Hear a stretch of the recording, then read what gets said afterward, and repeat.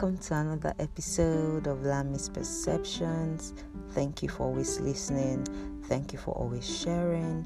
If you haven't been sharing, please share this podcast episode with at least one person this week. I assure you it is definitely going to bless them. So today is a very special podcast episode. This is the final episode for the third season of Lammy's Perceptions. Drum rolls, please. I'm really grateful for the testimonies, the encouragement I have received over the course of the 3 seasons of this podcast, and I'm just grateful for every single person that keeps sharing and keeps listening. God bless you. God grants you favor with men in Jesus' name. Amen.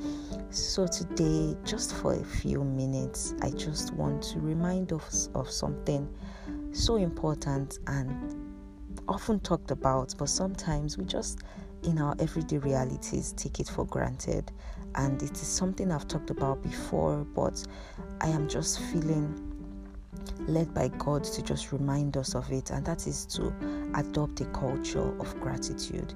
You see, the thing about gratitude is that it makes the thing that is seemingly insignificant and small, it just magnifies it. Have you ever met someone who has that culture of gratitude, that no matter what life throws their way, they just seem to be in a constant bubble of gratitude to God? And it is such an admirable skill. Should I say skill? Because I think it's a skill or gift to have, because it is a gift that only the Father can stir up in us.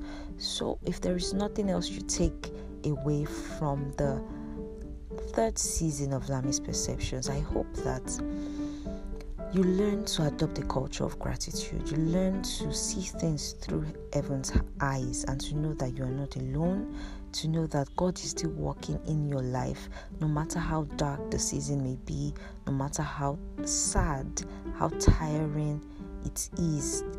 If only you just ask the Lord to open your eyes, then you would see that you have been blessed with more than you can see, with more than you can even think of. Sometimes I just pause and look back on my life, and even in hard, very, very hard seasons, sitting down sometimes and pausing and looking back, I just find so many things to be grateful for, and gratitude just stirs up joy again and grants me strength to face the battles ahead. So that's all I'm going to encourage you to do today.